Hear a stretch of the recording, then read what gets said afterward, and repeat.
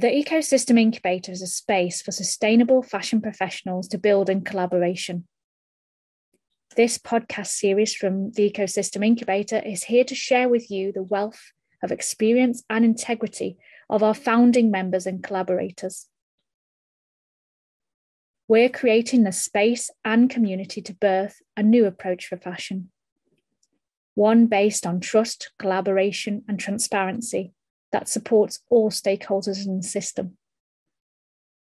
By building on the best of living systems thinking in combination with new technologies, a true ecosystem can be created that can help us all thrive.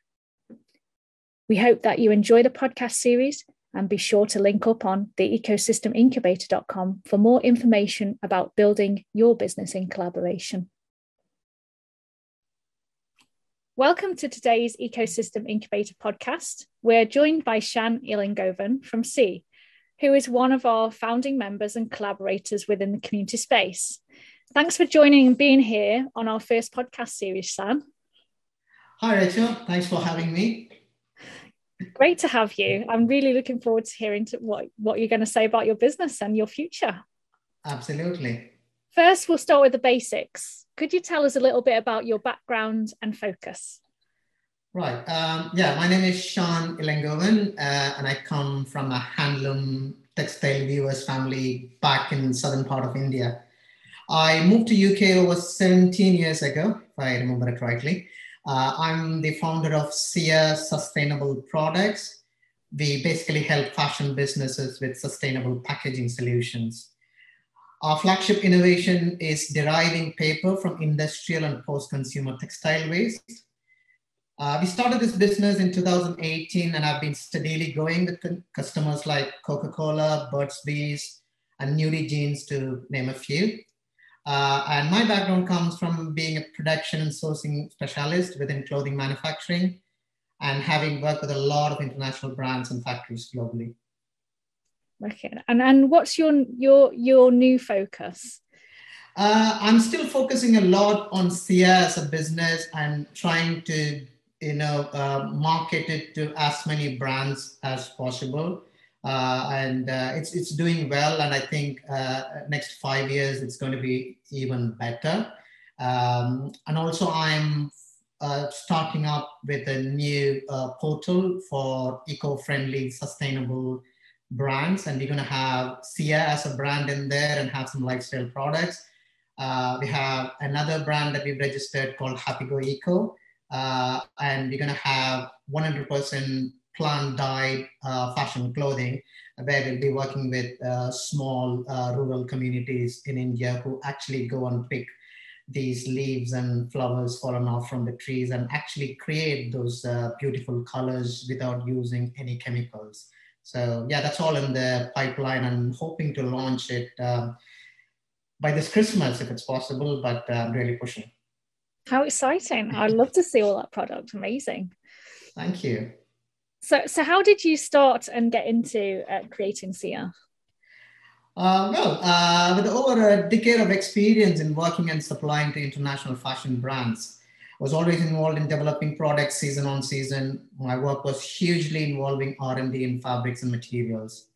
And sustainability has been my major focus all these years. Also, I've worked extensively in developing sustainable alternatives within packaging for clothing industry. And during these years, I was able to connect with a lot of individuals and businesses, especially from India, who were doing a great deal of R&D within sustainable space. I started CEAE back in 2018 with the focus of helping fashion brands and offering sustainable packaging alternatives, with all the experience that I've been gaining over these years, working with lots of brands completely involving in the R&D when it comes to fabric materials and sustainable packaging and everything. Fantastic. So in your experience in sustainable development, can you explain like how you did that simply? Like, how did you even start? You mean the sustainable development as such? It's like, I come from a family where my dad started as a handloom weaver, weaving saris. You kind of do everything sustainable. That's the only way during those days, is you don't really use any chemicals. You hand dye them, everything manually, and then weave them manually without no electricity or anything involved. It's all manual process. Even to kind of weave a sari takes about 2 weeks, start to finish, and then you take it on your bicycle and go to a market and sell it. That's what I've seen. Growing up, and it's always in my blood that I want to be like that, and I try and do as much as possible in whatever I do in terms of business and personal life, to live a sustainable living, and produce things sustainably and help others who are really looking to get into sustainability in whichever way that I can help. And it should, sustainable development, it should revolve around people, planet, and animal, if you put it in a nutshell. It should meet the needs of present generations without compromising the ability of the future generations to meet their own needs, basically. Yeah, I totally agree. And I love what you said about the simplicity of the locality creation that obviously was apparent like back in the day, but we've kind of lost as we've gone to big scale production. And of course, you've moved into more bigger scale production. So how does sustainability look like, when you're working with it now? It's good. I think there's a lot of options out there. If you are willing to take that step, it's just the, are you willing to do it, basically? And it's there, so you can go and find a sustainable alternative in each and every single thing that you do nowadays. Yeah, that's reassuring, because it's often thought of as being quite difficult, but really it's just applying what we have into our system, right? So absolutely. And there are some big challenges, definitely. If you, like I said, there are so many options today, if you want to be 100% sustainable in whatever you do. But I think always the biggest challenge is the pricing, what I've been seeing. Like over the years, the conventional materials and cost to acquire them has become cheaper day by day. So any sustainable initiative comes with a slight price impact.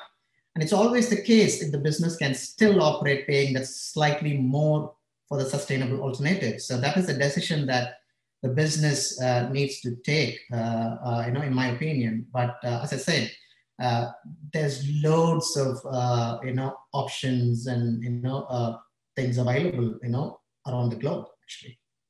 Yeah, I love that. You've just answered my last question.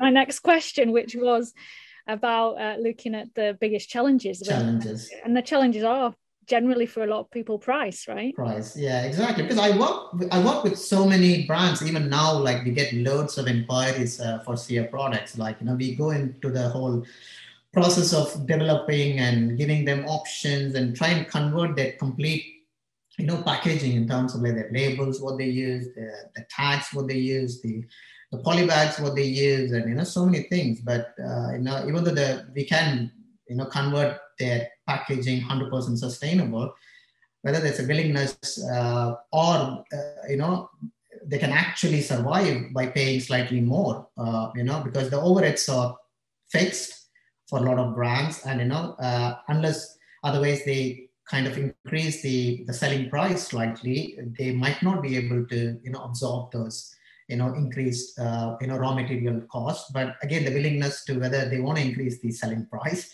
and lose a bit of the customers, there's so many things involved, which again, going back to it, I feel the pricing is the biggest challenge.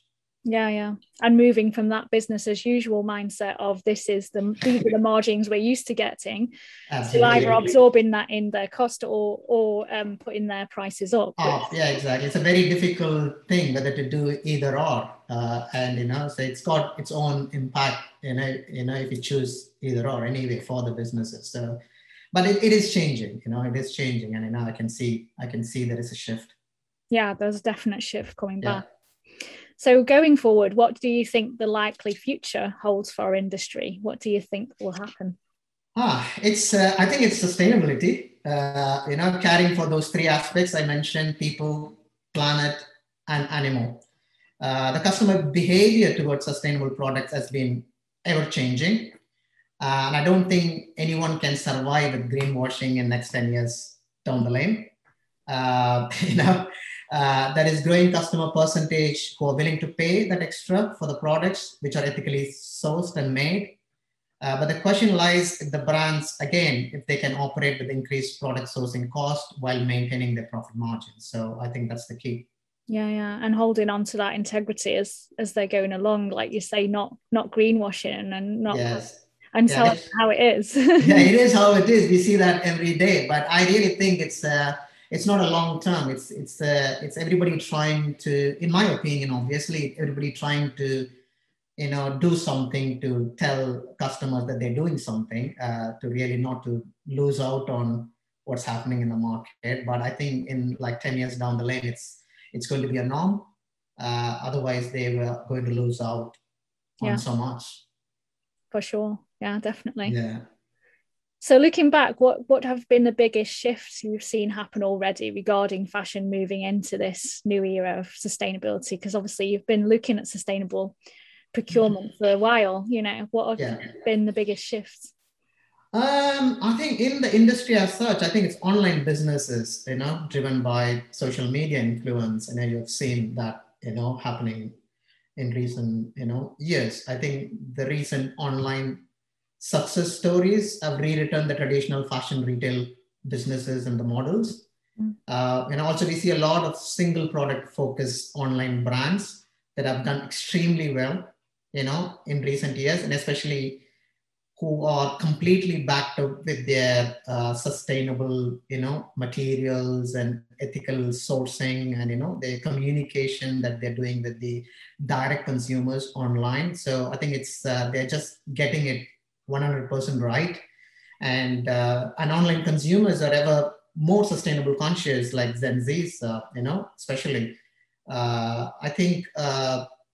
I think it is sustainability is what I see is the key moving forward, and as talking from the supply base, as I said in the beginning of my call, that every single option is available out there, and if you want to make something sustainable 100%, you can definitely make it.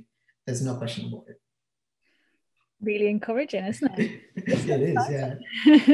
I think that it's the sort of economics of it that kind of stopped a lot of places. I think so. Yeah, which is a shame, but yeah, it will change. Yeah. And we as a, in terms of when I say there is a slight price increases, but we still are getting better on the economies of scale and getting better at manufacturing cost on the sustainable materials. But the way the conventional materials are priced at the moment, it's so hard. It's like, as I said, it's been gone cheaper day by day in the last so many years, and it's become a tender process nowadays.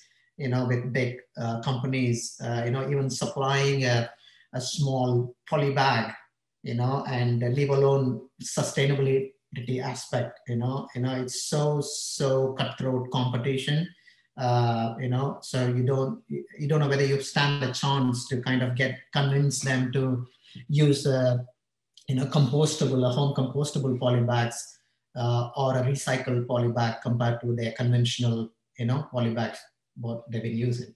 Because it is so tight in the costings. Yeah, absolutely, especially like supermarket businesses, and big turnover businesses, multi chains, and and it's very hard for them to kind of take that move straight away. But I still see they have plans for next 5 years, 10 years, their sustainability goals. So I'm very very interested to see how they all going to kind of do it, where pricing is a biggest challenge at the moment.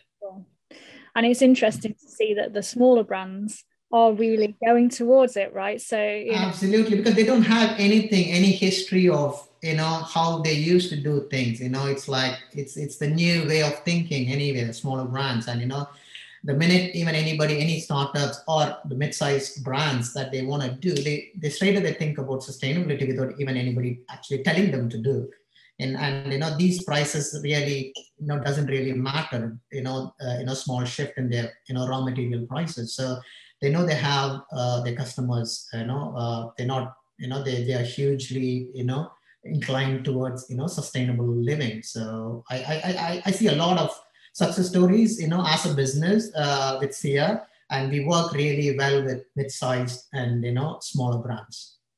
That's great. And the economies of scale sort of aren't such a problem in It's not actually. I mean, in one good thing that we have is we don't have huge minimums, so we tend to help brands which are even wanting about 500 units of something, right? And we're still able to give them a price that will work out economically for them, commercially, that they will be able to take that cost in and still get their margins out. So, and we've seen this happening every day. So, in a way, I feel we are doing a good job helping the smaller brands. Yeah. It's good to hear, because like a lot of the brands that come into the ecosystem are small and even micro brands, where we're talking absolutely about like 50 pieces, and things. I know that's where the collaboration comes into place anyway, right? That's a great I'm sure you're going to come to collaboration in a way, but yeah, that's it's a great thing, and the incubator is one of the amazing things that I'm happy to be part of. Yeah, love it. Yeah. And we're just going to go off piste a little bit and just ask you about your inspirations on who has most inspired you on your journey? No one in particular, I guess. I kind of follow anyone and everyone who I feel I can learn something. Everyone inspires me in some way or other. Keep motivating me to do things better. To be honest, I don't have any particular person that I follow. If I get a chance, I try and follow as many people as possible and learn something out of anyone, basically. Yeah, that relatability day to day. Absolutely, and everybody's got something to give, right? So yeah. Even my 5-year-old child has something. Absolutely, yeah. I get I've got 7-year-old, and I learn a lot. Sometimes I feel that she's much more mature in the way that she talks than I do. Yeah, I love that. Yeah. And kind of what experiences in life and business has most shaped you? I think family overall. It keeps me motivated. I keep motivated because of my wife and my kids. In business, I have always seen ups and downs. I think focus is the key. Things may happen in a day or in a year, but just got to believe in yourself, I guess, in my own experience. So, if you focus and believe in yourself, and things do happen at some point of time. So that's kind of what, shaped me always. Yeah, riding those waves. Yeah, absolutely. Great times, and then sometimes in small business it'll be like, oh my goodness, and then you ride the next wave. Absolutely, it's always challenges, right? So you just just how you kind of navigate through those waves, and still keep yourself focused. The ecosystem is all about collaboration. What has been your best experience in business of collaboration? I think collaboration it's been there for so many years, and I think it's, I always believed in collaboration with other businesses and individuals who are good at different things. I think it's all about collab that will lead to reduced waste and a sustainable future. If I want to put it in a context there, I don't really see a world existing without collaboration, to be honest. Yeah, absolutely. Because you can do so much as one, right? Or even if you get 2 or 3 people together, you can say, right, let's co-circulate this. Let's take it back into the system and recycle it, or let's co-market together. You're absolutely. So it's there's so much that you can do with collaboration. Yeah. And you've recently joined us in the Ecosystem Incubator. What do you see possible as we grow? I think I'm very, very excited to meet people and learn. because everybody comes with an experience of their own, and everybody's got their own resources, and it'll be so exciting to be working with the people on the incubator. I would like to share my experience and collaborate on projects where I can be of use. And I think it's limitless. It's a great initiative in an ecosystem, and I would really want to see how it grows, and be part of it, and get to meet people and connect, and do projects together, basically. Yeah. So you see that real possibility of joint ventures and 100%, yeah, 100%, without any doubt, yeah. Fantastic. Yeah. And if someone was starting up on their journey, for want of a better word, new sustainability, what suggestions and top tips would you give to them? I would say there's always, like as I said, there's always a sustainable alternative for anything we do. So look out for those options. It's not always about profits. So be prepared to pay slightly more for the uplift. End of the day, you are contributing for a better future for generations to come, and it is going to change. Like in a decade, we're talking about it's going to become a norm, so just keep at it, and for the sustainable future. Yeah, I love that, and thank you so much for sharing with me today, Shan. It's been really lovely to speak to you and to get that real down to earth, on the ground kind of knowledge and thought processes behind like how we can actually really to move towards a sustainable future that's completely the norm, that it's absolutely. Like we don't have to be like we're special and sustainable. No.